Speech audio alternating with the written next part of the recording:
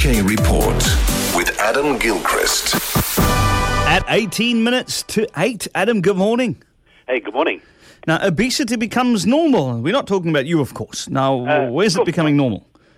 That's the take of it from the Chief Medical Officer of England, who has basically taken her tape measure to the nation and suggested that absolutely being overweight, as she puts it, is increasingly seen as the norm. Dame Sally Davis says, well, we know that 2/3 of adults and 1/3 of children are overweight or obese. And obese actually it's one of those things, it starts quite low, body mass index of 25. Actually, most rugby players would fit into the obesity bracket because it doesn't always take account of things like muscle. But anyway, the problem, says Dame Sally, is not about how we measure ourselves, it's the fact that we don't identify the problem. And that a lot of people don't think that they are overweight and don't think they need to take action, and in particular, don't think with their own children that they need to take action. She's saying, yes, you can point the finger at the media and the clothes industry and others for allowing the body shape issue to sort of drift, as it were. And, we don't want to turn ourselves into a nation of anorexics and become weirdly obsessed by this, but the fact is, we've got too fat and we need to do something. Yep, that's true. But then some people say, but this BMI, I've got a big bone structure. Yes, I always wonder about that because don't they say when you look at a skeleton, there's the basic height of a skeleton and nothing else is different. And so we often say that, big bones or it's the natural build, but the actual skeleton is still the same size, isn't it? Given height differences, not girth differences, if you're with me. Well, my muscles have gone too big. Anyway. Yes, I like to say that. Oh, I've gained weight. I must be turning fat into muscle. Good. Now, this is nothing to laugh about, though. Domestic violence failures, a huge issue. Yeah, this is. And police forces are certainly copping a load of flack for this. This is 35 out of our 43 police forces who fail the test, fail to handle cases of domestic violence and domestic abuse adequately.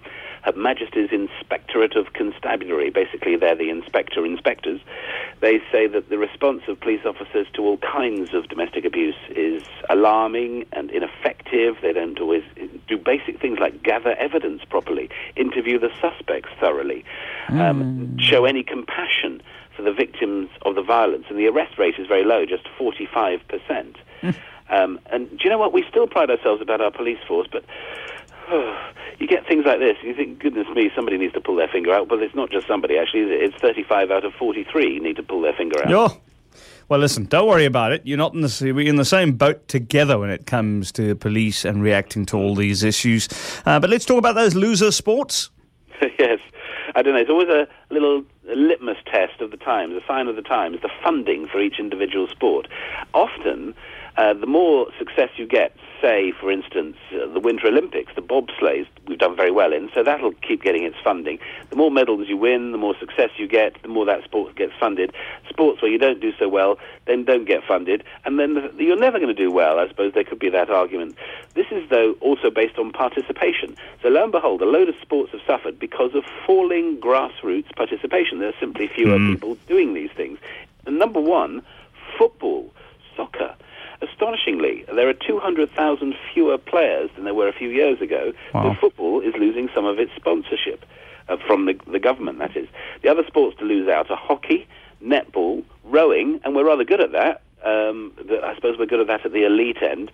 And mountaineering, though I'm not, mountaineering is a fantastic thing, but is it really a sport? Yeah. It's not the kind of thing you sort of casually stumble across. Oh, I think I'll have a go at a mountain today. I mean, Dame Julie Andrews did a mountain, didn't she? Does that count as a sport? Is bowls a sport? Yes. That's the old, do you have to be athletic? Darts, bowls, snooker. Yeah. Interesting questions. We'll see what our listeners have to say about that on 021 446 0567. Now, the Time Warp car, where can I buy one? Well, next week it'll be up for auction in Norfolk. This is a 27-year-old car, but absolutely pristine, as the dealers put it, in time warp condition. So a 1987 Volvo 340 has all of 132 miles on the clock. It's so pristine that it still has the paper mats from the car dealer and the showroom smell, that lovely new car smell that you I don't know, how long does it last normally? 6 months if you're lucky. But this one has lasted 27 years. Essentially, an elderly gentleman bought it, brand new, had a minor graze with a bollard in a car park. He basically scraped the wing mirror, lost his nerve, locked the car in the garage, and never drove again. And the elderly gentleman, unfortunately, died this month, but leaving behind, I was going to say his pride and joy, but I guess not, his forgotten pride and joy, his momentary pride and joy. And yes, I have to say, being a Volvo and being Swedish, it still runs like an elk beside a fjord. It purrs, does this car. Adam, have a good one. Have a good weekend. That's Adam Gilchrist with your UK report.